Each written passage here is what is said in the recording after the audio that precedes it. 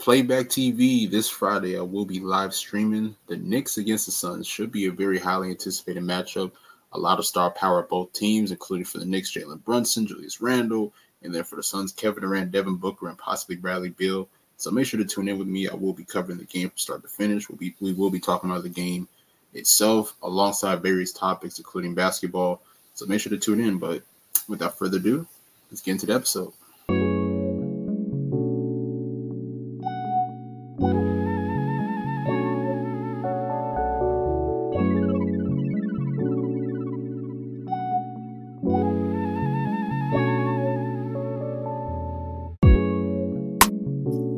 Yes, sir. Welcome back. It's another edition of For the Love of the Game. This is your one and only Nick Andre. I'm glad to have you guys tuned in with me.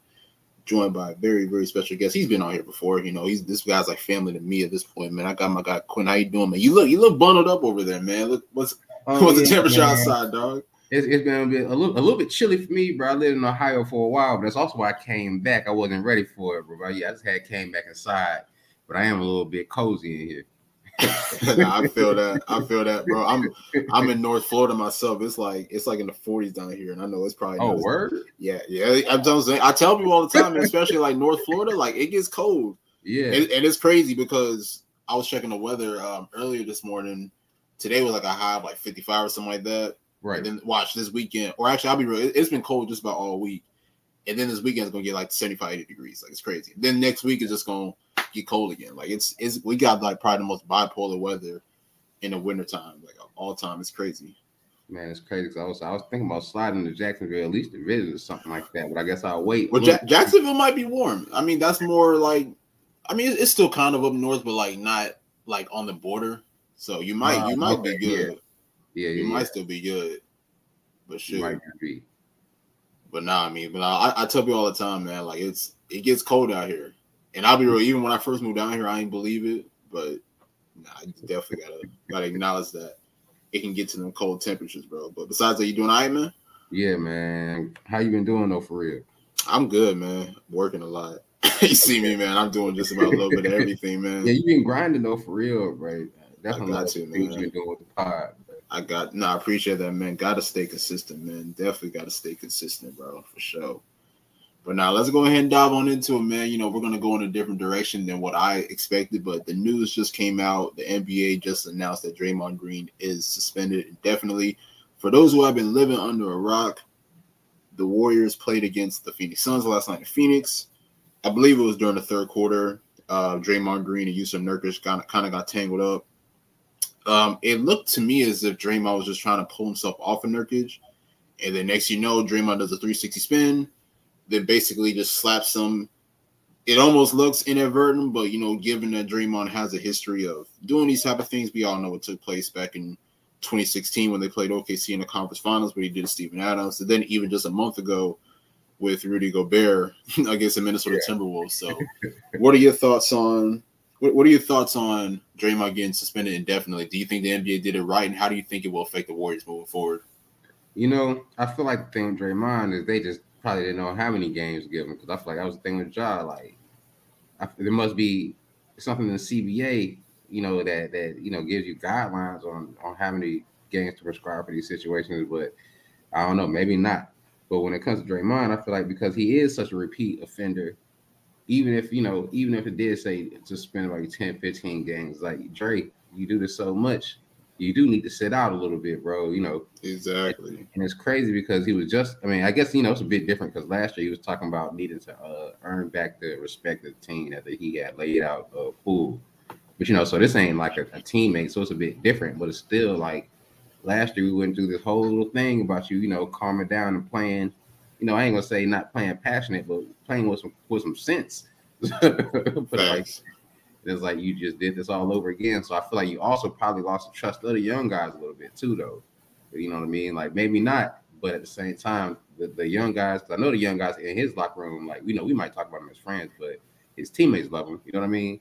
So it's like, dang, OG again. You know what I mean? So it does kind of suck to see it in that way. But I feel like the Warriors will be okay, only because the young depth that they managed to acquire through the draft does seem to be doing pretty well. as of late. Like I said, Moody, Podziemski, I like him a lot. Kuminga's been playing better. You know, his defense still is behind the curve a little bit, but he's been way more efficient this year, or maybe way more consistent, I should say, anyways. Thanks.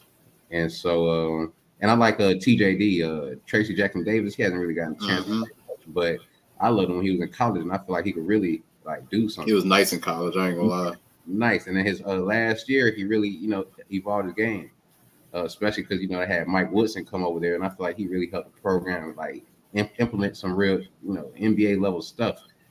So that's what I also feel like TJD. He might be an older prospect, so he's not going to be as popular. But I feel like that's also something that gives you the experience you need to be a spot starter. Or, just make sure you can step up at the right time because you mature. You're 21, 22. So, yeah. This whole Draymond situation is just another unfortunate situation for the Golden State Warriors. And I'll agree with you on this. I definitely agree as far as I still think that the young guys do have his respect because I'll be real. I mean, when you look at the resume of Draymond Green, 4-time champion, he understands what it takes to win a title. And on top of that, Draymond is highly intelligent. So he knows the game in many perspectives that others don't. So, of course, you're going to listen to a guy like Draymond. And I think that's a good thing, too, because the NBA also stated that Draymond will still be practicing with the team. So it's almost kind of like what's going on with Ja Morant right now in Memphis. Like Ja was suspended, but Ja's still technically with the team, still practicing and just still being able to go on road trips and stuff. So it's almost like it's like he is spinning because he's not able to play games, but he's still going to be proactive with the team. But it's just, oh my God, Also Reed just hit a full court. Just hit a full court heave. Was crazy. But now back to the topic. It just sucks, man. I think with Draymond Green being in year 12, I believe you would expect better out of a veteran. Especially of his caliber, and it's crazy because. It's like I said earlier, like, a lot of these plays, they look inadvertent, but it's like Draymond has a history of doing things like this. And I don't know if he thinks that he could try to get away with it, but it's like, given what you like, all of the things that you have done, whether it's like I say, the Steven Adams incident, the Rudy Gobert incident, I can even go back to last year in the playoffs when they faced the Kings and then he stepped on Domantas Sabonis. A lot of people could say that was inadvertent, but hey, you have a history, so guess what? We got to suspend you for Game 3. Yeah, true. So I just think that Draymond has to be smarter in these situations. But overall, I mean, for the Warriors, it's just a bad situation. I would just be real. I think this offseason the Warriors are going to make some drastic changes. I'm not going to tell you who's out. I'm not going to tell you who's coming in. But I must say, and I even said this last year whenever they lost to the Lakers in the second round, I was like, the dynasty as we know it is no more. And I'm not saying that they still can't contend in the playoffs in the Western Conference. I still think that they are capable, especially when you have a guy, Steph Curry, who's still playing at a very, very high level. But this isn't 2015 anymore. This isn't 2016 anymore. So this is a whole different league now, a whole different Western Conference. And you have a bunch of young teams on the rise. Like, you see what OKC is doing right now. They're one of the top seeds in the West. We see Minnesota and what they're doing. Sacramento, the same thing. So this is an entire different league now than what it was 7-8 years ago. And I get it. You want to keep your core guys together, your core 3 guys together, Steph, Draymond, and Klay Thompson. But the question is, where is that going to get you moving forward? Not like I said, not saying that these guys can't contend in the Western Conference, because I definitely think that they're capable of. But who is actually? I'll be real. Who is actually picking the Warriors right now to win the title this year? Who is picking them as favorites? That's true. And I'll be real. I'm a Warriors fan. You know what I'm saying? But I would just keep it real. Like, I don't have them being a favorites over a lot of not even just in the West, but in the league as a whole. So, I think this whole Draymond incident against Phoenix is another indication that there's going to be a lot of drastic changes happening. Mike Dunleavy, he's still new in the front office, so this is going to be a big test for him moving forward to see, who's going to be gone, who's coming in, because it's a combination with the Draymond thing. Then Klay's looking for an extension, and even he's had his moments, but I still don't think that he's deserving of that extension. But all I got to say is, man, there's going to be some big changes happening after this season for Golden State. Yeah, man, and I would say for me, as far as Golden State, like the Draymond thing is one thing, but I just feel like. Even though everybody was talking about the CP3 trade, which really hasn't worked out, quite as well as they one I bet because I haven't checked his numbers, but I think last time I looked, he was shooting like 30-something% from the field. You know, he ain't really been able to catch his rhythm in the second unit. But I feel like Andrew Wiggins is really what's been letting the team down. Yeah.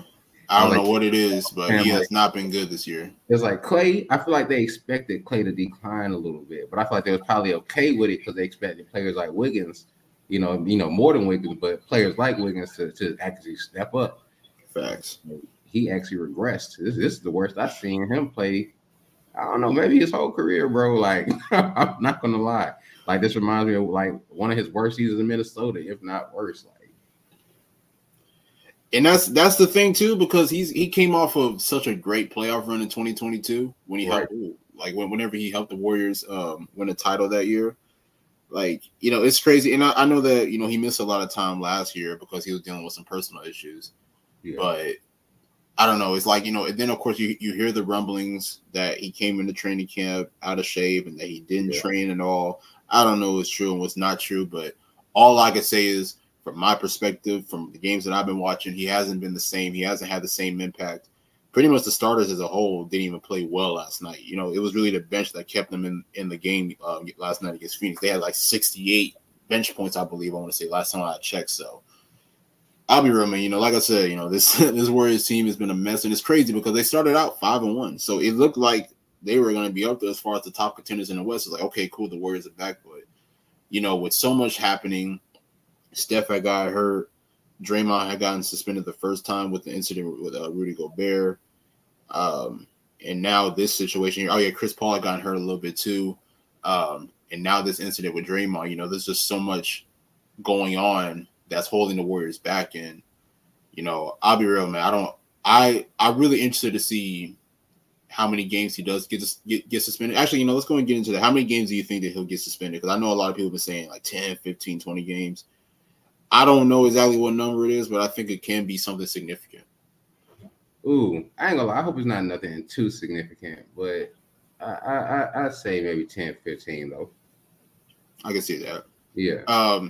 Because I mean, he got 5 games for the choke on Rudy Gobert. Right. And now this is his second incident. Now I'll be real. I was joking around earlier on Twitter. I was like, bro, like if this was David Stern, it'd be a whole totally different situation. Because I don't know. I started thinking about when Spreewell had choked out PJ Carlissimo.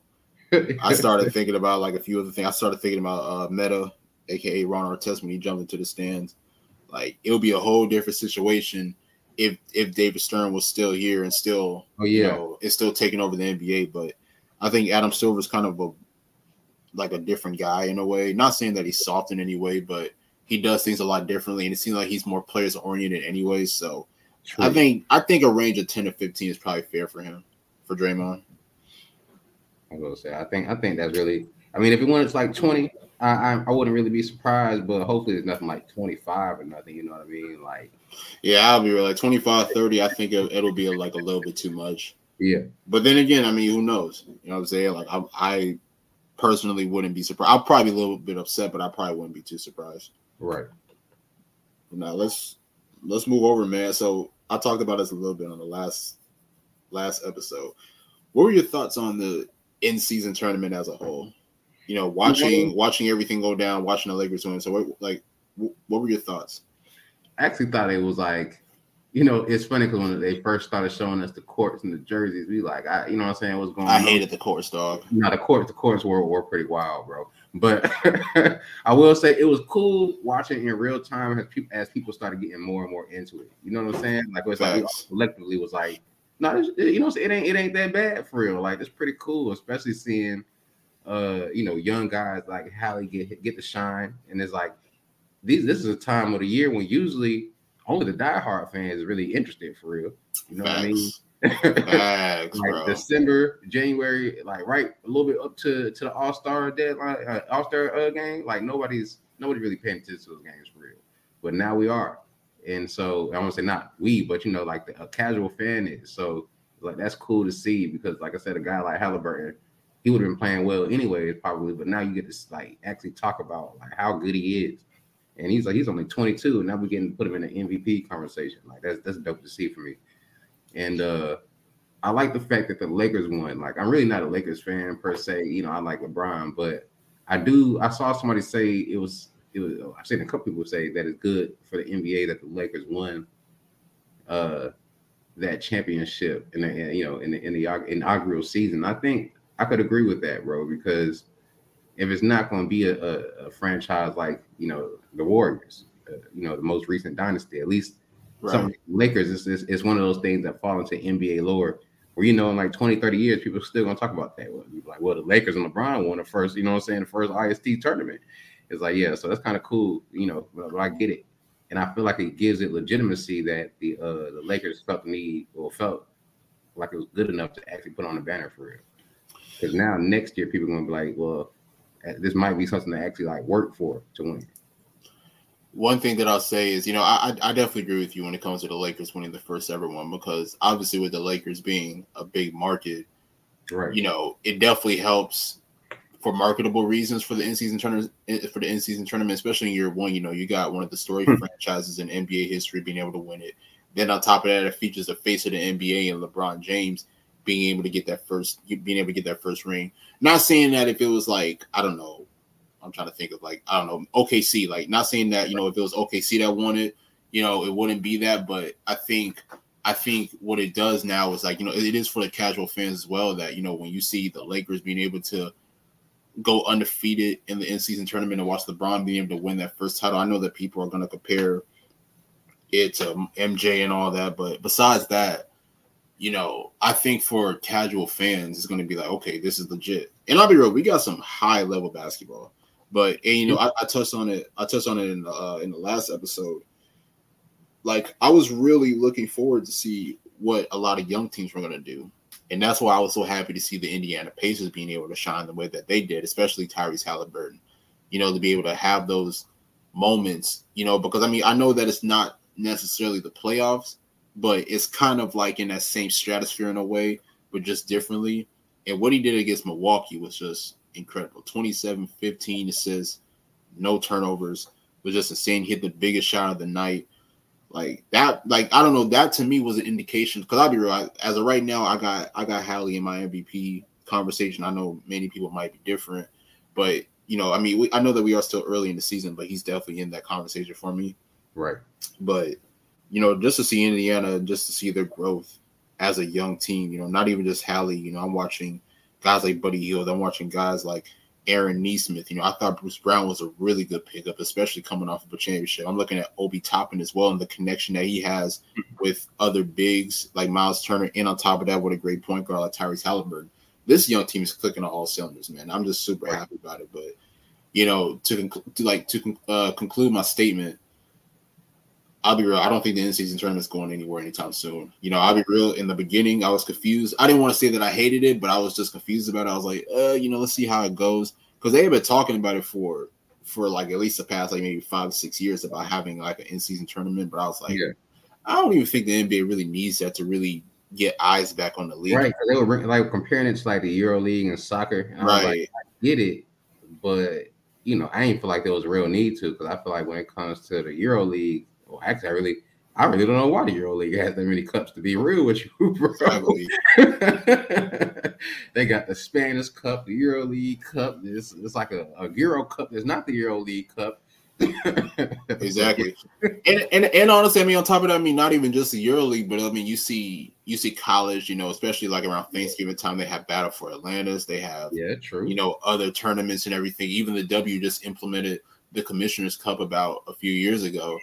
So, I guess the NBA was trying to take people's blueprint and then adding it to their own. So, I'll be real. I'll commend them too. And I think it was smart to put them on Tuesday and Fridays, just because, if you put it on any other day, like a Thursday, that's obviously they don't do TNT on Thursdays during the first half of the NBA season because of NFL on Thursday. Right. Then they can't do it on the weekends because on Saturday, because obviously Saturday's college and then Sunday's the NFL.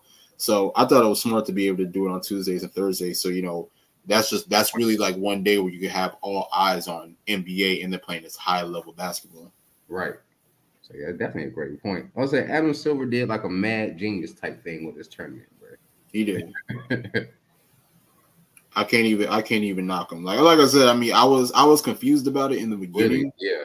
But after seeing how the first year played out, yeah, this isn't going anywhere anytime soon. And on top of that, I think what it is now, after what took place in the first year, like expect a lot of teams to be a lot better going into next year. Especially, I think a lot of teams are going to be able to take training camp more serious, the preseason more serious, because they're going to want to prepare for that in-season tournament, especially next year. So I think we should expect that as well.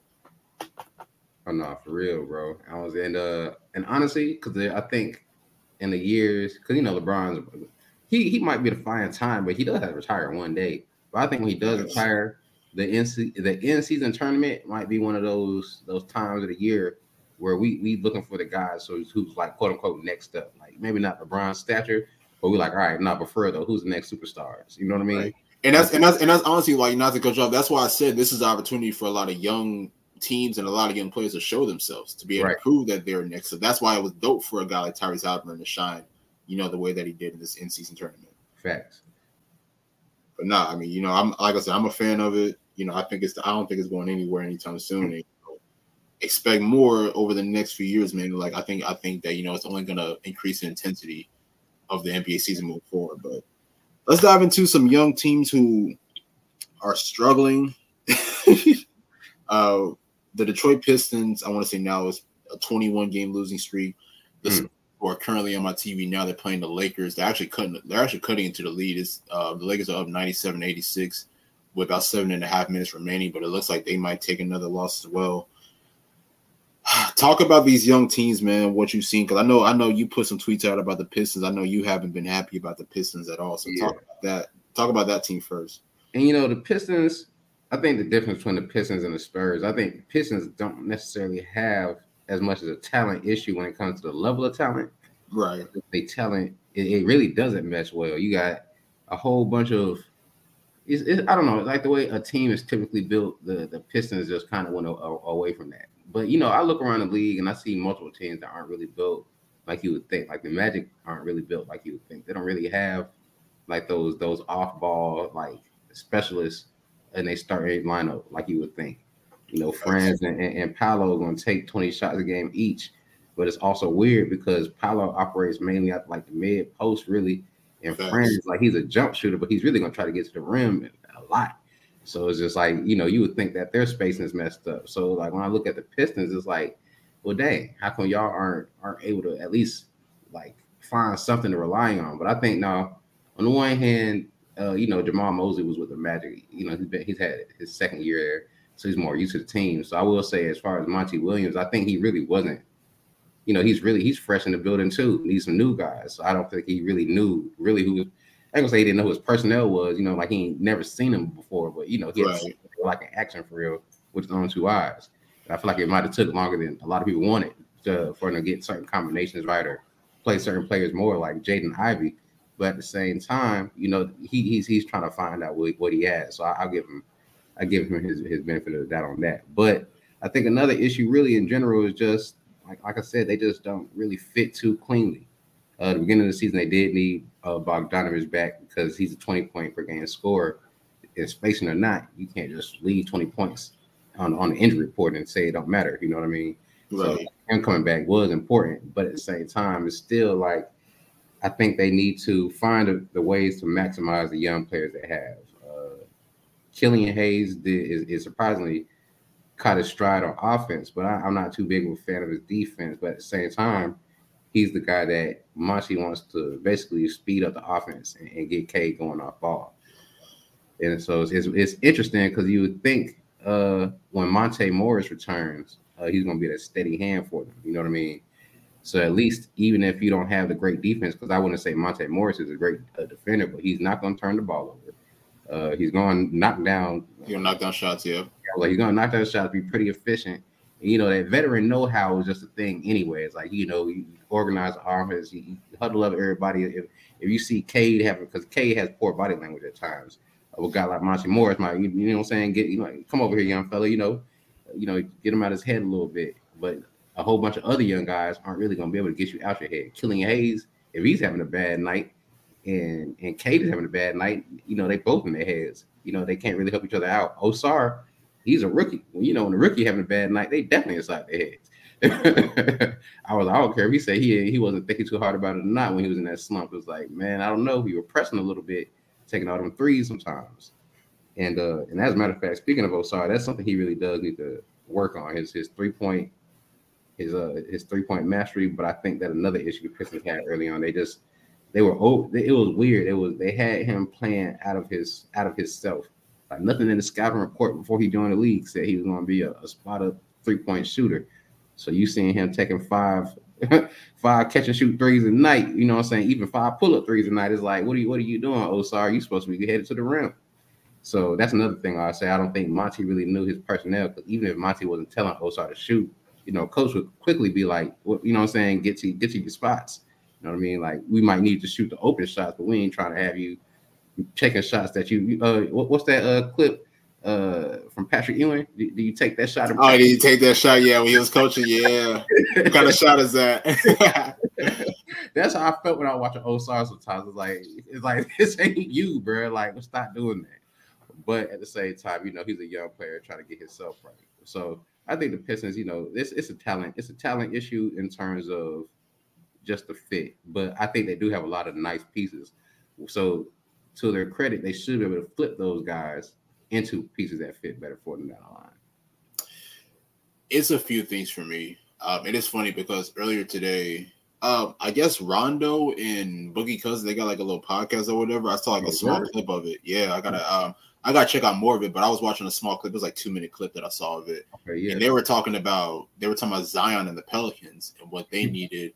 And Rondo made a dope statement, like, hey, I know that they have veterans. They had guys like JJ Redick in the past, and they have currently CJ McCollum, but they need a veteran that they respect. Not saying that Zion doesn't respect CJ McCollum, but it's like, a guy that will really listen. And I think you could say the same thing for Detroit. And, I know that they do have Bogdanovich, but right, I don't think many people really expected Bogdanovich to ever be like a voice in the locker room. Yes, he can set the tone on offense and knock down 3-point shots, especially off the catch and shoot. But I don't know if that was really. Who knows? But it's like I just don't look at Bogdanovich as a guy that's going to bring rally everybody together and provide like that type of leadership, vocally. I think he's more of a guy that's going to probably set an example on the court and quietly than he is vocally. So that's definitely something that I think Detroit should possibly get, moving forward, is a guy like a key veteran that can be a crucial voice in the locker room, that can get the guys together. It's because it's like you say, you see Arcade, he downs himself, whenever there is a bad performance. The same thing with other guys as well. You got guys like Isaiah Stewart, who's very talented, but he can get a little out of control as well. So I think what you can do for that team is you can get a really like a key veteran that can bring these guys together, help them get settled down, help them stay focused, and keep playing every single possession. So that's something that we definitely have to see. And another thing, as far as the talent, I think one thing that I want to see is I think we need to figure out like who's really going to fit with this team and who's not, because there is a lot of talent, but there's only one basketball on the floor. You know what I'm saying? There's only 5 positions on the floor, and there's so many talented players. So I think we're going to have to figure out, especially in the front court, because you got Isaiah Stewart, Jalen Duren, James Wiseman still with the team, but I know that he barely gets any playing time. Same thing with Marvin Bagley as well. So, they're pretty heavy already in the front court as far as their bigs. So they're going to have to figure out, all right, cool, like who are the guys that we're going to stay with and who are the guys that, we may have to move on from. And another thing too is, it's crazy because, and look, I'm not saying that Cade has played bad. The whole team has played bad. Hell, when you lose 21 games, you're playing bad. But I don't know. I guess I expected more out of Cade. I was watching him. I've been watching Cade since he was at Montverde. I watched him from Montverde to when he played at Oklahoma State, and even now in the NBA. And it's like, especially when he was in college, I saw like that leadership potential in him. Being able to set the tone, being able to put the team on his back. And I know that college is a different level from the NBA, but I think that he needs to get back to that, because in my opinion, even though they have so many talented players, I always viewed Cade Cunningham as the franchise guy. I think that he's the best player on the team. Right. When you talk about everything that he can do in a multitude of ways, scoring, playmaking, rebounding, I think that he can get better on defense. But I think that Cade has the package, and I think that he has the tangibles of what it takes to be a franchise player. So that's something that I definitely want to see more out of him. I don't really understand what Monty Williams is doing as far as starting Killian Hayes. And I'm a Killian Hayes fan, in no way that I'm hating. But if it were me, I'm starting Jaden Ivey. I think that's a good pairing in the backcourt with Cade and Jaden. We didn't really get a chance to see a lot of it last year because Cade ended up getting hurt, and we saw a little bit of it this season. But to me, I'll be real. Like, you lose 21 games. At this point, you got to go for anything. You know what I'm saying? You got to make any type of adjustment, bro. Like, you know what I'm saying? There's no hesitation on anything. Like, so if I'm Monty Williams, which I know that this is new to him because I don't think he's ever been in this situation as a head coach. At this point, I'm trying anything. So, I mean, that's just my opinion. I would personally start Jaden Ivey over Killian Hayes. Not saying that Killian Hayes is not great. Not saying that he's not valuable. But when you talk about his playmaking and then, of course, his growth as a scorer, I think that he could be great for the second unit. So there's a lot of questions to talk about with Detroit. And I'll be real. I didn't have them making the playoffs this year, but I definitely had them taking like another step in the right direction. Right. Yeah. I was like, I didn't need them to be in the playoffs. I just needed them to look like exactly. I was saying like maybe like low 30 games. Right. Something like 25, 30, 20, anything between 25 and 35 games seems reasonable. Exactly. I mean? Especially for this team. But now they're 21 straight losses, man. I don't know what's going to unfold throughout the rest of the season. And they're going to need a veteran if they keep losing like that, for real. Because, I mean, Monty's only one voice. And like you said, Bogdanovich, he might be a veteran, but nobody's really ever talked about him as a veteran leader. Like that's not really necessarily his thing. So, yeah. Yeah, I definitely agree with that. I mean, a veteran is definitely key. I don't know who's on the market right now that you could possibly bring in, but somebody that definitely has a voice, somebody who definitely has good playoff experience, somebody that can bring the team together. Like, I'll be real, I would, I'm not saying that this guy would join the team, but I would love to see a guy of like a PJ Tucker caliber player be on this team. Like maybe not PJ Tucker in particular, but somebody like of his attitude and his mentality. That might be the guy that they just need to get. Like, all right, PJ, I know you want to play for a ring, but Ty Lue ain't giving you minutes. Monty Williams might just, Right. Shoot, or even like one of the Morris twins. I know that they could be a little hot-headed themselves, but honestly, I'll be real. Like if they got like a real key veteran who can be a voice on and off the court, I guarantee you we'll see a different dynamic in this Detroit Pistons team. I just think that because they don't have that leadership, that everything's just looking bad right now. But I guarantee you, if they had like a veteran leader on this team, whether it's, I mean, he don't even have to play. He can just be on the end of the bench. Yeah, exactly. Like Udonis Haslem. Exactly. That's exactly what I was going to say. It's like Udonis in his last few years in Miami. He didn't play a lot, but he was a key voice on the side of the bench and in the locker room. So if they had a guy of that caliber, I guarantee you, like, things would be different in Detroit. No, for real, bro. I definitely agree with you on that. And honestly, I'm thinking about like the guys you said, like who could be on the market. And it's funny because PJ Tucker is the most ideal fit for him. But if they could swing a trade for one of these guys from the Bulls, who I feel like they're gonna be trading at least one of their veterans.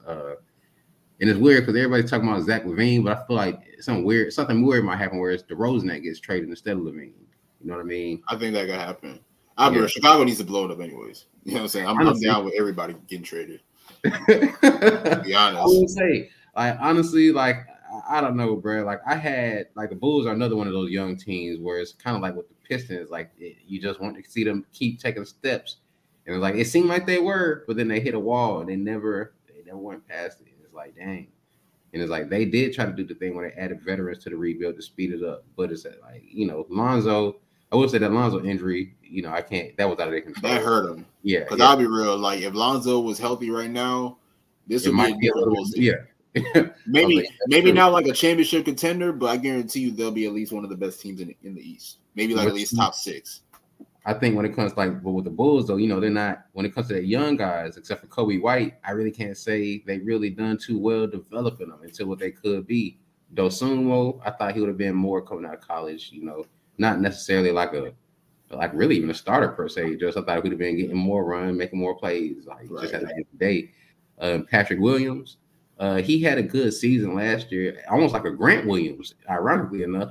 He was in and out the lineup a few times too. Yeah, that's what sounds like. He's he's a little bit inconsistent, and so it's just a couple things, but yeah, I think the Pistons just need a leader, and a guy who's gonna keep them because like they're gonna keep losing more. So you need a guy that's gonna keep them to rally them together. Like I had tweeted the other day, a guy you read those stories about how LeBron brings his teammates to the house for dinner. You know what I'm saying? Like somebody that do something like that. That is interesting because what is the dynamic of this team off the court? You know what I'm saying? Are they friends? Or, exactly. Are they hanging out with when they're on the road? Are they going out for dinners? Are they going, I don't know, go-kart racing or whatever when they're on the road? Are they building that camaraderie? That's something that's really interesting because that plays a crucial role. And we've seen it in the past with a lot of championship teams, whether it's like any of the teams that LeBron had or any teams that, Steph may have had. I think building that chemistry and that camaraderie off the court definitely does play a factor in how teams do succeed on the court. So that's something that I definitely will want to know. But they just lost to the Pistons, or excuse me, they just lost to the Sixers tonight. Embiid delivered 41 and 11, shot 14 and 24, but it's 58%. I'll be real. I don't even know what the rest of the Pistons schedule is looking like, but I don't even know if it matters if it gets harder or easier because it's exactly. Their issues seem more internal than anything. No, that's a fact. It's funny. Somebody actually put a poll up on Twitter. They were saying, like, what happens first, Draymond come back or the Pistons win a game? And I was like, dang, you can't do them like that, bro. You don't know. But no, man, what do you think about San Antonio? Now the Spurs, you see, they just need more talent, and I don't want to say necessarily just like not to start a lineup because I actually like Vassell, I like Keldon Johnson, Wemby. It ain't like he's Michael Jordan in year one or Tim Duncan in year one, but he's doing pretty well, especially for a rookie. And even Zach Collins. I'm not the biggest fan of Zach Collins per se, but he's been doing. You got to respect his numbers he's putting up. It's like he's putting up like 10, 7, and 3, like something like that. Like, he ain't really doing nothing crazy, but he's doing a little bit all around work. So I'm not really mad at that. But when you look at their point guard issue, they started Sokan as a full point guard. He's supposed to be. He might have some passing skills, but I never saw him as a full time point guard. It's not like it's LeBron out there. And then Branham. From Ohio State, he's a guy. He's like a jack of all trades to me. Like he could pass a little bit, he could shoot a little bit. Really, he can't really defend a little bit. But on offense, he could do a few things. But I still think they just need to raise their overall talent level, man. Like you just got too many guys. Like you have a whole bunch of almost 20-point scorers. You know what I mean? Like you need somebody that's really a real go-to guy. Like Wemby is probably going to be that guy. Down the line, but I really feel like you shouldn't even really be forcing it on him like that. Right. Chet ain't being forced to be the guy. You know what I mean? SGA does his thing, and Chet. Right. It's two totally different situations with the two guys. I was like, if Wemby could do a little bit more what Chet is doing right now, you know what I mean? Like the Spurs might be better off because Wemby, like I said, he shouldn't have to be option 1A. He should be like the second option right now, or even a 1B. But just not the guy that they let him take 30 shots a game. Outside of his development, it's not going to really help them win games per se. I think the best bet for San Antonio is to just continue to be patient and just continue to work around Wemby. I know that, he may not be front-runner for Rookie of the Year right now, but he's still having a pretty decent season. I'm watching the game right now, when they're playing against the Lakers. He actually just hit a big 3 on the left wing. So, Wemby shows to me that he has what it takes to be the franchise player. I just think that it's going to take some time. And then, of course, you talk about the rest of the guys. The rest of the guys are continuing to develop as well. Keldon Johnson, I love what he's been able to bring to the table. Devin Vassell, who I've told many people he's a 3-level scorer. A lot of people viewed him as a 3-and-D type of guy when he came out of Florida State. But I was like, no, he has the tangibles of being an elite shot creator, somebody who can score at all 3 levels. And I think that we're seeing that this year. Honestly, if they had a better record, he could be in the most improved player conversation. Right. But that's neither here nor there. But I don't know. It's like I look at San Antonio a little bit different from the other young teams, whether it was like Detroit or Indiana or Orlando or even Houston per se. Because I mean, I know that Houston got some veteran guys, but they're still a relatively young team. But I think talent-wise, San Antonio is not in that same upper echelon as the other as the other young teams that I mentioned. Like you talk about Detroit, Cade Cunningham, Jaden Ivey, Killian Hayes, Isaiah Stewart, Jalen Duren. Orlando, they got a lot of talent. Yeah, exactly. Orlando, you got Paolo, you got Franz, you got Cole Anthony, you got Wendell Carter Jr. And even in Houston, you got guys like Jalen Green, Jabari Smith Jr., Alfred Sengun. So, and look, I'm not trying to discredit San Antonio because they have a lot of talent on the team, but I don't think the talent is up to that level of the other young teams. So that's why, and on top of that, it's going to be hard to get key free agents or whoever to come to San Antonio. Now, don't get me wrong. I mean, the franchise is legendary, and they still got Greg Popovich on the team, but they're still kind of a smaller market team. So I think their best bet is to just continue to rebuild, continue to build around Wemby. And I'll be real, I mean, depending on where Wemby goes in the next few years, I think that they can continue to elevate as time goes on. No, I really do think, and honestly, that is the thing though. They're taking the right steps, man. They're taking the right steps, and Popovich is, even if nobody thinks I ain't gonna say nobody. I don't know. A lot of people still have him as the very best coach in the league right now. Because the young guys, other guys have been stepping up. But Greg Popovich will never not be a top 3 coach in the league at any point in time. So you have the perfect guy to lead the franchise during the rebuild because he's a legend. So at the end of the day, yeah, like you said, it's got to be patient. And as like with the Pistons, their solution might be the trade market. I don't necessarily know that's the solution for the Spurs outside of getting a real point guard. You know what I mean? Yeah. But how do you feel about a guy like Trey Jones? No, I like Trey Jones. I think the only thing Trey Jones doesn't do well is hit a 3. But at the same time, I think maybe that's what Pop's problem is, or why he don't want to start him. I'm not quite sure, bro. Because I have been wondering why he started so can over him, but I haven't been able to I don't know if anybody's asked that question to him yet. Because I like Trey Jones, honestly. Him and his brother Tyus, I think are they're not going to be star point guards, but they're starter, at least borderline starter level guys, spot starters. So yeah, real talented guys. No, I agree. I've been a fan of Trey Jones ever since college when he was at Duke. Right. So, and I'll be real. He's definitely had his moments, during his small NBA career. But I guess you could say, he's definitely talented. But I can definitely agree. I don't know if he's fit to be a starting point guard as of yet. Now, obviously, second unit, I think that he could be a great spark for them. But I think that's definitely something that they can possibly get. It's like a true point guard. Ooh, this might sound crazy, but man, it may not even happen. But man, a guy like Lonzo Ball on this team would be nice. I ain't gonna lie. Man, honestly, I think I think Papa love Lonzo, man. Yeah, easily. Even though that the circus that comes with Lonzo, and that's really I don't know, that's more of his family, his father. Lonzo, as far as the other kids go in the family, Lonzo seems the most meek, like to have the most, quiet personality. Mm-hmm. Like he's a true professional, man. You know what I'm saying? It's like you might see him in a club or something. He like to rap, but he's not like, he ain't out there doing nothing crazy. You ain't seeing him like pulling up like LaMelo in the guineas, Right. But also, the one thing that stands out to Lonzo is that there's no ego really attached to him. No ego, man. You know what I'm saying? Like, Lonzo's not trying to get 20, 25 a game. Not saying that he can't do it, because he definitely did it on occasion whenever he was playing with the Lakers, whenever he was playing with New Orleans. But I think having a guy of his caliber who is a playmaker first, how much that'll make the game much easier for a guy like Victor Wembanyama. Right. That's the thing. They don't have a lot of guys that's really passing Wemby. They're getting Wemby the ball, but I feel like with a great big, you need a great point guard. You know what I mean? Because that's the thing, because you can connect in the pick and roll, you can connect and pick and pop. He can throw great entry passes. So it will make the game totally easier for Wemby. And it's unfortunate because we don't know what the future looks like for Lonzo, especially with his knee injury. But man, that would be a great pickup for San Antonio. Right.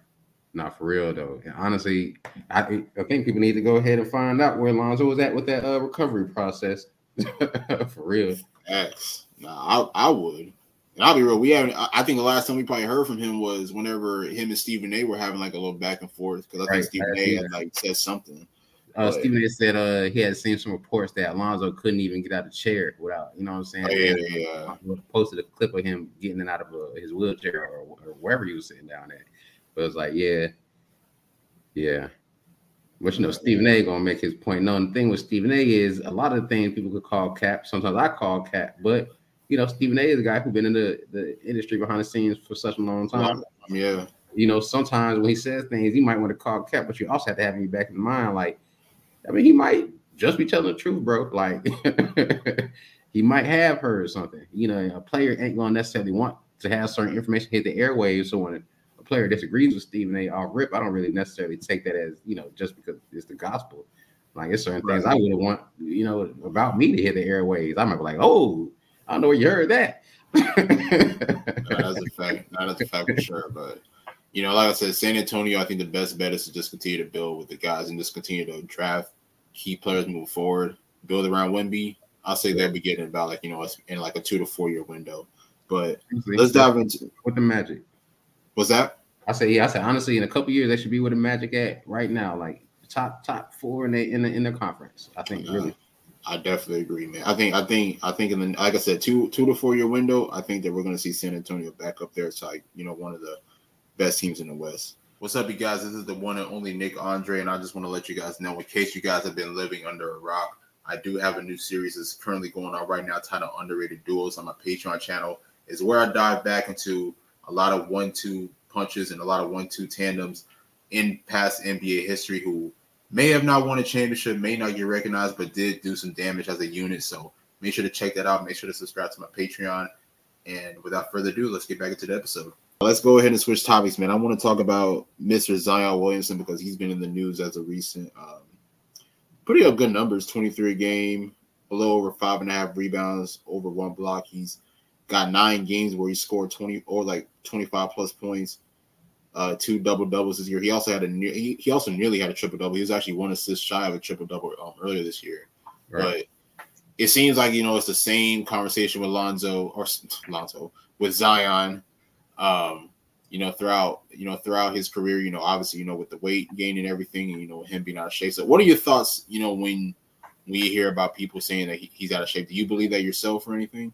I feel like Zion's just a player who's over the course of his career there's always certain athletes, like we always hear about them, certain athletes who they just have larger appetites than others. You know what I'm saying? It's just a natural thing. When Zion came to the league 280, nobody had expected him to not have a big appetite. You know what I mean? He's 280. The man likes to eat. But at the same time, though, I think there's a difference between being out of shape and overweight. And so I think a lot of people be trying to say he's overweight, but other people are saying he's out of shape, and I go more, he just needs to be more fit. You know what I mean? Like, I agree. I ain't gonna say it's a problem for you to play at 285. That's the weight you need to dominate in the paint, which we know you do. That's the weight. But make sure it's nothing that's holding you down. And we all know, as you get older, you got to be an athlete. Like, your diet changes a little bit as you get older when you're trying to be more fit, man. Like you might have liked to go eat, Burger King and McDonald's like 3 times a week before, even maybe every day. But now you're like, I can't really do that because now I feel a little bit, it might be taking a little bit longer to recover, a little bit longer to wake up. You might be trying to hoop. You like, well, I got tired quick. I might need, you know what I'm saying? So exactly. I think Zion, that's his thing. He just needs to just be in better shape. I don't know if it's necessarily just eating better foods or, being in the gym more, because he look like a gym rat. So, but you know what I'm saying? But whatever it takes for him to be in better shape, you know what I'm saying? Not necessarily lose weight, just have better conditioning. That's what I think he needs. And that's the thing too, because even I have been concerned with him as well. Because I was watching the playing game last week when they played against the Lakers for the start of the championship game, and I was like, well, he does look a little heavy, right? But at the end of the day, when you have a player of his caliber, like, let's be real, nobody's stopping Zion Williamson when he has the ball in transition. I don't care who won multiple defensive player of the years or anything, man. When that guy at his size is getting downhill and he can attack the basket on the break, there's nobody stopping him, especially with his size. So, at the end of the day, it's like, like when you look at the overview of his season, he hasn't been necessarily bad. Now, has he had better seasons? Of course he has. But, one thing that I'll say is that And that's the thing too, though, because like like you mentioned, like there's a difference between being fit. What'd you say again? I'm trying to remember. Oh, no, I was saying that the difference between being overweight and out of shape. Being overweight, yeah, being overweight and out of shape. Because I think there was a video that came out like last year. Zion, apparently, I mean, allegedly, he was like a little over 300 pounds when this video came out, but he did like a whole 360 dunk. So it's like, what I'm saying? Like, clearly he hasn't really lost a step. I know that he may have more weight on him, but he's clearly shown that that he could still do a lot of the things that he did. And then of course, you look at him now. He came back and he's having a really, really good season for New Orleans. They actually just got a big win today over the Wizards. Which, by the way, everybody's beating the Wizards too, honestly. Ooh. But yeah, I'll be real. I mean, definitely one thing is is for Zion is to stay consistent with his diet. I think that is something that everybody definitely wants to see. Because it's funny because I think it was like a few weeks ago I went back and watched the old Duke game, back in 2018, 2019. Right. And I'll be real, Zion looked really good. He looked he really looked like he was in shape. So, and I'll be real, I mean, when you look now 4 or 5 years later, I mean there is a little bit of a difference. So, I think the one thing that can help expand his career is to get in shape, but it's also a crazy thing at the same time because you look at Luka. I mean, you look at how Luka's killing the league. You know what I'm saying? I don't think Luka's like a health junkie. You look at the Joker. You know what I'm saying? The Joker's just getting triple doubles effortlessly. He's definitely not a health junkie, right? So, but at the end of the day, everybody's different. Everybody's definitely different. And what were you gonna say, bro? Well, I mean, basically, what I was gonna say is, the difference between Zion and those other guys, Luka and Joker, is that Zion's missed a lot of significant time. Joker's missed time here and there. Luka's missed time here and there, but it's never like an extended period like of the season. So that's one thing that I will give. That's one thing that I will say is the difference. So, for Zion, I think that he just has to do what works for him. You know what I'm saying? Like, if he wants to be 280, then definitely be 280, but make sure that you're definitely playing at a high level. But I will say, definitely be consistent on the diet. Definitely be consistent in your workouts and everything. Facts. I was just gonna say, I think with Zion, another reason I wouldn't want him to lose too much weight is because I think with him the size is almost like an intimidation factor a little bit. How you was talking about, what I'm saying? It don't matter how many defensive player of the year, TPO of the year, awards you got. When Zion's coming at you, you're really not trying to jump with Zion. But part of that's because when you see Zion coming down the lane, you see somebody 285 looking like you're running the 4.3. You know what I'm saying? He could jump. You're not really trying to jump with him. It's like back in the day with a young LeBron. You know what I'm saying? People was not trying to jump in front of LeBron. Like back when he was with the Heat, when people was making them HGH jokes because bro was pretty swole. Like, yeah, folks was not trying to remember that. Well, I'm saying, but it's always players like that. I remember growing up watching Shaq. That was one of the biggest things they used to say about Shaq all the time. Saying Shaq is he was a nimble big man, which a lot of the younger generation might not think that now, but you know what I'm saying, he was pretty nimble on his feet for a big guy. But it's also that's the thing, he's so big, when he's on the block, he hits that little spin. Most of the guys they backing away a little bit, like, you know what I'm saying, even if it's a generation where guys were a little bit tougher in the paint, man, they was not really trying to go up heads up with Shaq for real. And I think that's the same thing Zion got going for him. People not really trying to go heads up with him. So I can see why he wouldn't want to lose weight for real. But, like you said, just you got to be in good enough shape to win. I feel like stay on the court. But I also think he needs to be in better condition so he could fix up his defense a little bit, though. I think the smallest that he should be, like, not saying that he should get to this weight, but he should be no smaller than like maybe 260, 265. I think he's going to have that weight on him, especially, playing at the power forward position and the style that he plays. Because if he's anything less than 260, I'm sure it's not going to be as easy getting downhill on the rate that it is now, when you're going up against other guys. I'm going to say you lose 20 pounds, your opponent going to see that. Anybody going to see that, really, but yeah. Exactly. It'd be crazy, man. We see Zion on the break, and next he getting bumped around. I'm like, what the hell is going on? Yeah, that's what I'm saying. Then we go like, now you got to eat. You're saying we're going to tell him he need to eat more. Exactly. Go back to the gumbo and stuff. Oh God, that's what they're gonna say on Twitter. You need to go back to the gumbo. But now, let me ask you this: do you think that he'll play?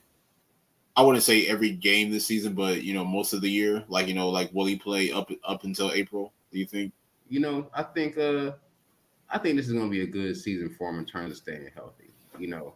And then I hope so. I really have no real reason to say that. I just think I'm just hoping for the best for bro. To be honest with you, because it's like, you know, even when you look at certain players in the past, it ain't like they be out like they don't get injured every season per se. You know, this ain't like a Brandon Roy situation, you know, where bro got a degenerative knee disease. So hopefully, bro, you know, he could be healthy.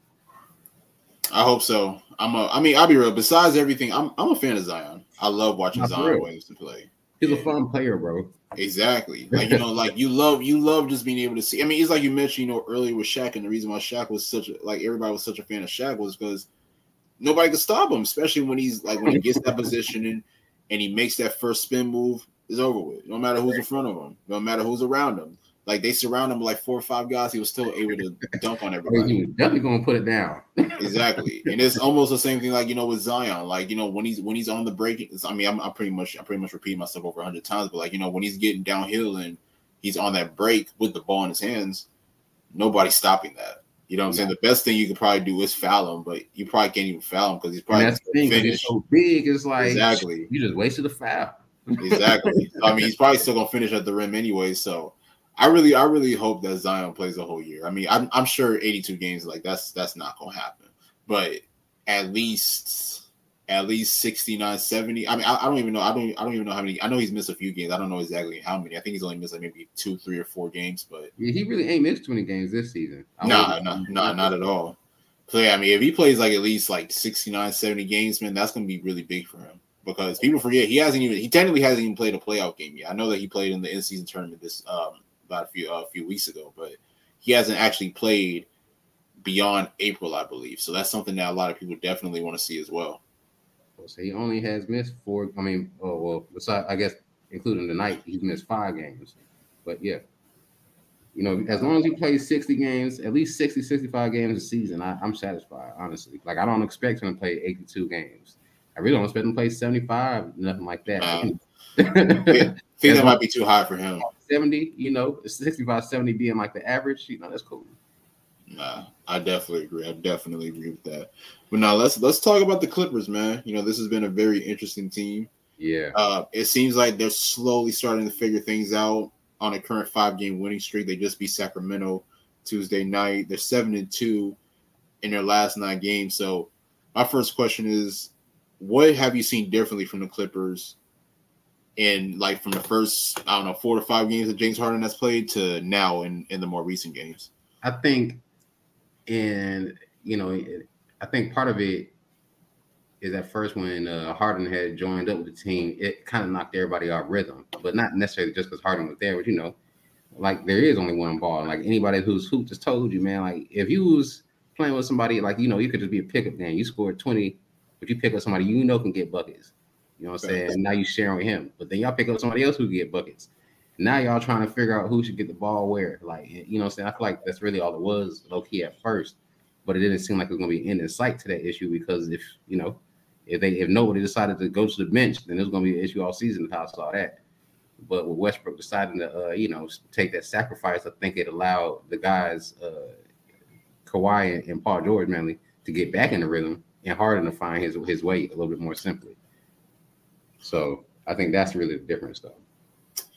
Yeah, I went back and watched the last 2 games. I mentioned the Sacramento game, and they also played Portland, I believe, on Monday night. So I went back to watch those 2 games, and I would say, you know, it's been a lot of improvements. I'm really, really impressed with the team. The ball movement looks really, really good. I think one thing that I do love is that they're working around Kawhi a lot more, especially in the mid-range, because, you know, I'll be real. I mean, as great as Paul George is, as great as Russell Westbrook is, as great as James Harden is, I think Kawhi is the best scorer on this team, overall scorer. I think that it's best that Ty Lue makes sure to prioritize running the offense through him, just because, you know, he is the best scorer. And on top of that, you know, with his experience and everything, I think that, you know, he's the guy that's going to be able to lead them, you know, far in the playoffs if they do get there. But there definitely is a difference, you know, that I will say. You know, like I said, you know, the ball movement is spectacular. You know, we see a lot of driving kicks. We see a lot of pick and roll action, you know, between Harden and whether it's Daniel Tice or whether it's Zubac. So I definitely like that. If there's one thing that I think that they can improve upon, improve upon. I think one thing that it is definitely closing out on shooters. Because I was actually looking at a stat today, and I want to say their opponents are averaging around like 37-38% from the 3-point line. And watching that Portland game, going back to watch the Portland game and the Sacramento game, there was a lot of possessions where they didn't close down on shooters or they weren't able to recover. And with that being said, they got burned on the 3-pointer. I know that they won those games, but that's definitely something that they definitely are going to have to look into. But besides that, I'll definitely give the credit. I'll definitely give the Clippers their credit. They played exceptional basketball over these last few weeks. Do I have them as far as being my favorites or one of my favorites in the West? I'm not there. I'm not there at least yet, but I'm gonna say it has been slow improvement. Since Harden has came with the team. Right. I'll say and honestly, it's a team full of guys. Like if Twitter had an all I hate team, you know what I'm saying? At least 3 of those guys would be on that. Oh yeah, easily. You know what I'm saying? Like nobody really hates Kawhi, but people don't say a lot of things about Paul George. People don't say a lot of things about Harden, a lot of things about Westbrook. So it's like I don't think people are even really necessarily wanting them to do well, to be honest with you. But as far as a real basketball fan, a guy who's seen these guys, throughout the whole career, I would love to see them excel. So I'm glad to see the fact that they are taking those steps. But I do think it's I don't know if he had noticed, but PJ Tucker was the only one who didn't get in the game, their last game. And I found that interesting because like I didn't know if Ty Lue was just trying to send a message or maybe PJ, what I'm saying, wasn't gonna get into the end of the game. He might have told Ty Lue, nah, you know what I mean? Like well now let's go ahead and dive into that because that was one of my questions that I had on my topic list. There were reports that came out that PJ Tucker has been unhappy with his role with the Clippers. And I'll be honest, so when this team first assembled, I was already saying, hey, I think they're going to have to choose between Russell Westbrook or James Harden as far as being their primary ball handler in the starting lineup. In my opinion, I thought it should have been Russell Westbrook, but give credit to Russ. He made that decision saying, hey, I'm gonna come off the bench and I'm going to be a part of the second unit. I've already done it before when I was with the Lakers. So I definitely commend Westbrook on that. But even then, I felt like somehow, some way they could have implemented PJ as a small 4 position, right next to guys like Kawhi, PG, Harden, and then, of course, Zubac. But there hasn't been a lot of opportunity for PJ under Ty Lue. So I'm really, really interested to hear, what your thoughts on that. Also, I think part of it is because just the way they front court is set up. Because, I mean, Zubac is going to be he's going to get his minutes. He's what I'm saying, he's been like their centerpiece at center for so long. You expect that. Tyus, a lot of people might not really think a lot of Tyus, but he's actually, as far as big men go, he's a little bit more versatile than the people might think for it. You know what I'm saying? He can block shots, hit threes. He's not slow-footed. You know what I mean? He plays defense pretty well. So I can see why he's getting more. Like I can see why Ty Lue would look at the bench and pick Tyus in the rotation over PJ Tucker. I can actually see why. You know what I'm saying? Because I mean, PJ Tucker, even though he's a great defender, you're not ever really thinking about him getting points. If he gets every quarter complete zeros at a box score, you're not even batting an eye with PJ Tucker because that's not what he was out there for real. Right. But at the same time, like you said, Ty Lue could have found a way. Or could find a way, I feel like, even still, to work PJ Tucker into the rotation. But I will say, I could just see when they got this team together, it was going to be complicated, man, because it's too many players that can play too many positions. Paul George can play the 4. Kawhi can play the 4 sometimes. You know what I mean? I think Rocco is still over there. He's going to get his minutes every now and then. Facts. But at the same time, though, PJ Tucker, like we were just saying, he's such a well-known commodity. You would just wish that you could find a way to get a veteran who is going to be able to do. He's going to do what you ask of him first off, and he's going to be able to like lock down. And he's also that fiery guy. I think one of the things that, like when he was talking about Westbrook starting over Harden potentially when they first got together, one of the reasons I thought that was going to happen is because last year Paul George was talking about Westbrook being a great leader for the team. You know what I mean? And I feel like PJ Tucker has some of those same elements of Westbrook. He's fiery. You know what I mean? And a guy like very passionate. Kawhi is reserved.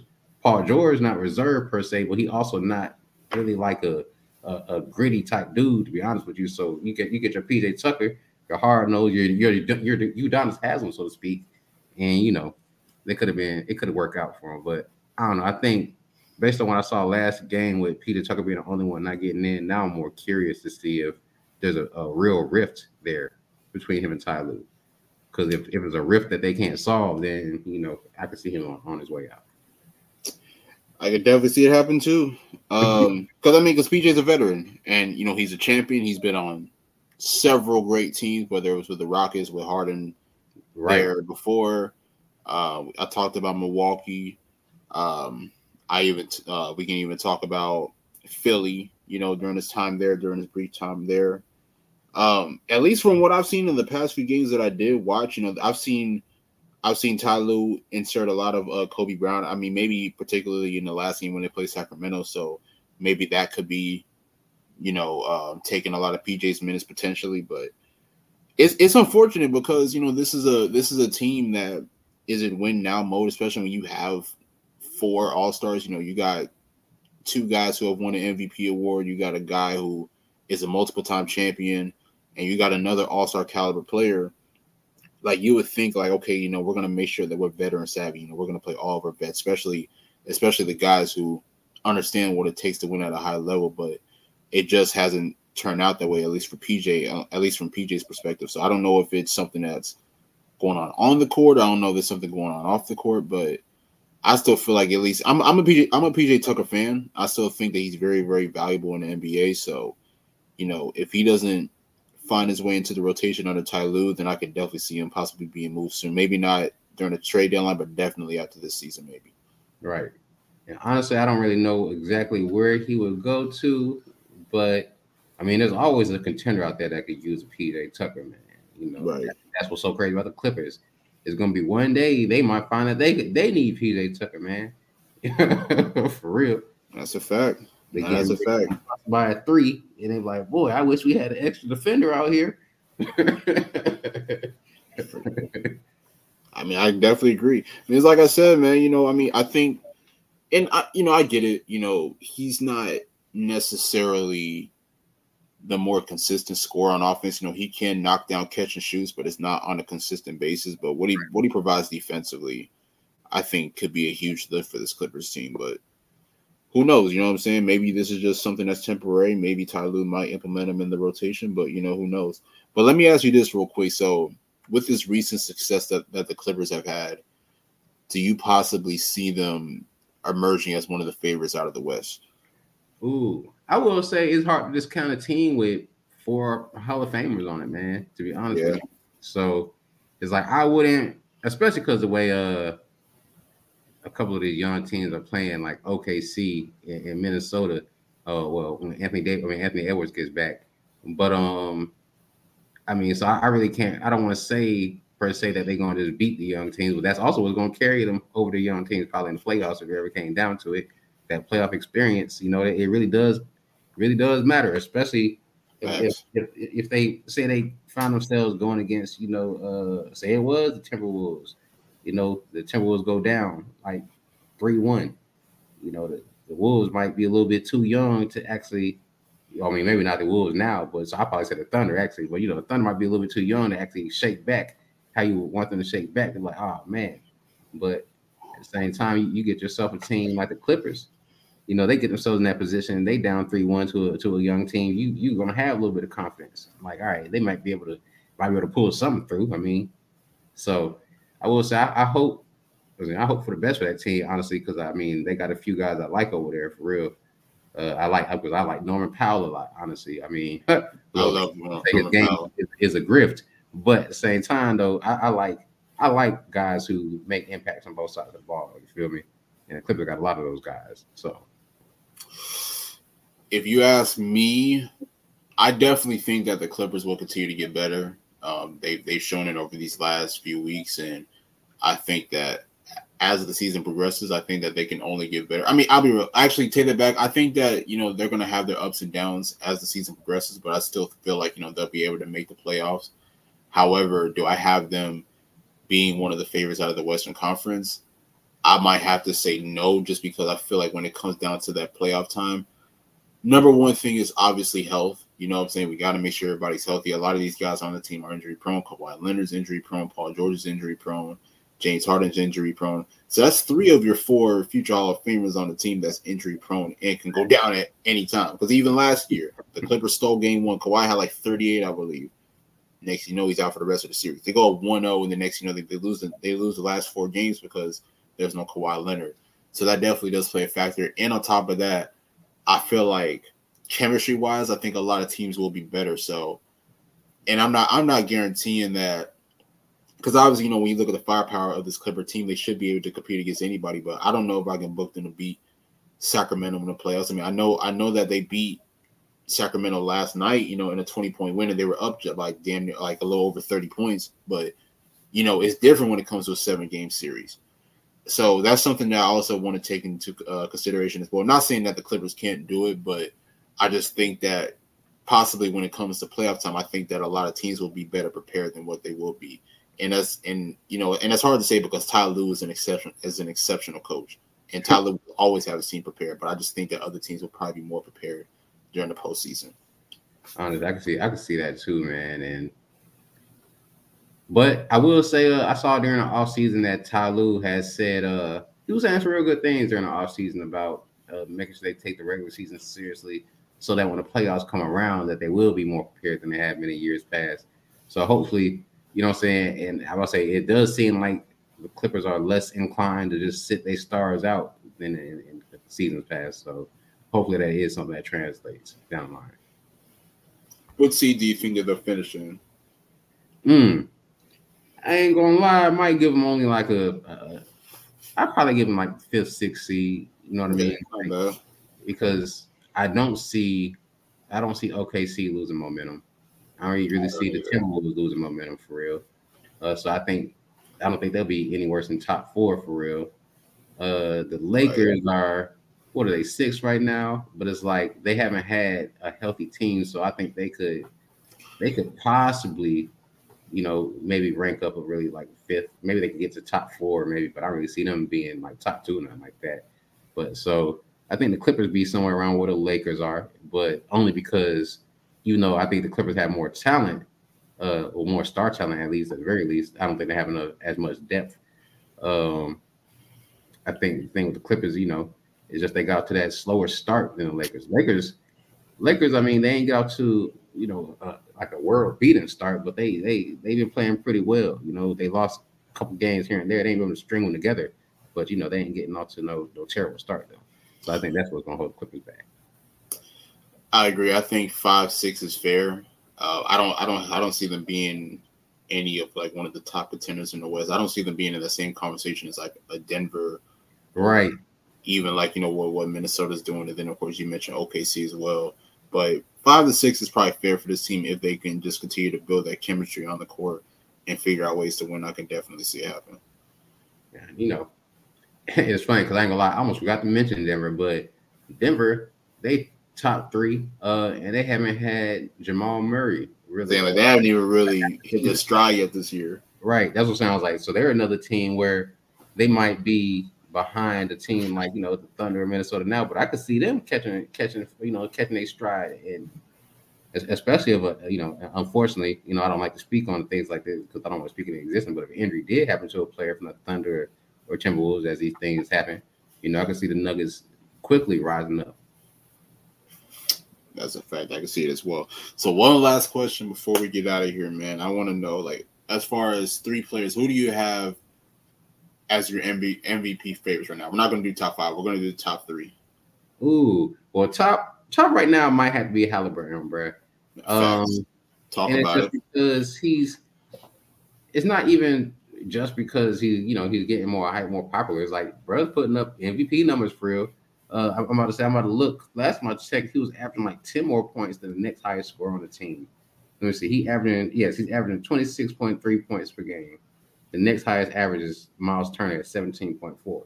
And this is, not even factoring in the fact Hallie is averaging, 12.3 assists a game. So, he's producing a lot of points over there. You know what I mean? And on top of that, the team is winning. Yeah, I was like, they're winning. They're getting more popular. Like, yeah. Let me see. They're 13-8, 5th in the East. Last season, they was 35-47. So they, it's a completely different team, an under 500 team to an above 500 team. And they were 11th in the East, by the way, last year. So, Tyrese is definitely doing some MVP things, bro. I had Anthony Edwards in the conversation. I guess just to say I still have him in the conversation, but top 3 ish, more than anything. But I could hear some other names, but if not him, you know what I'm saying, I definitely will always have SGA up there because I think these last 2 seasons, that man has really he took the Hallie step before Hallie. He ain't the same player, of course. It's just Right. He got real popular last year. People started like noticing what he could do, and I like the fact that he's like a real crafty scorer, man. I like watching him play. He's really a fun No, player. he's nice. Yeah, Bro, I've been a fan of him since his early days with the Clippers. Like, Yeah. like when I saw him in that series against Golden State in 2019, I was like, oh yeah, this guy's special. You see, you know what I mean? And like SGA is one of them players I wish I'd have been up on game on him a little bit earlier. But I wasn't up on game with him when he was with the Clippers. Like, I might have seen the flashes, but I wasn't really thinking he was going to be, anything particularly special. But now Brett has turned out to be that guy for real. And I'll say, as far as numbers go, he's another guy like with the Hallie situation. Let me see, because I'm about to just pull up some numbers real quick here. SGA is averaging 30.4 points a game and 6.2 assists per game. Also averaging 2.8 assists per game, bro. And but the next highest average, you know what I'm saying, is Jalen Williams. Shout out to J Dub, because bro, he ain't really getting this talked about as he was last year. J Dub. Yeah. But he averaging, 12, 13 points higher than the next guy on his team. So, between Hallie and SGA, I think I think one of those guys really will come out to win MVP for real. And I think that'd be great for the league. Because we always talk about a Giannis. Joker is now in the conversation. As a LeBron fan, I know there's always going to be a large contingent of people who want people of, the legends in the game are always going to have those guys that want them to win MVP. Kevin Durant got fans that want him to win MVP, I'm sure. You know what I mean? Right. So, but I feel like same thing with Steph.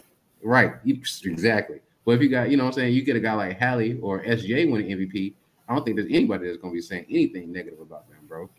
Like, I feel like the whole league is gonna be like, that's dope, and then there's the next generation of fans gonna see like, oh dang, we got we got a guy, and I think that's gonna be great for the league, bro.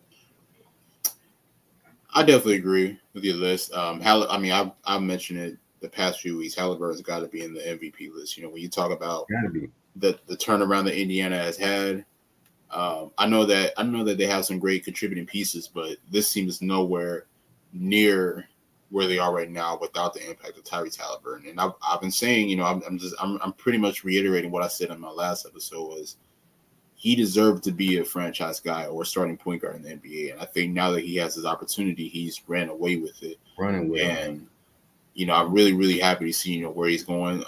Halliburton's one of them. Another guy I'm going to put in there, I'm going to put Luka Doncic in that list, man, because I've been really, really impressed with what Luka has been doing. I was watching him last night when they faced the Lakers and how he was just able to take over.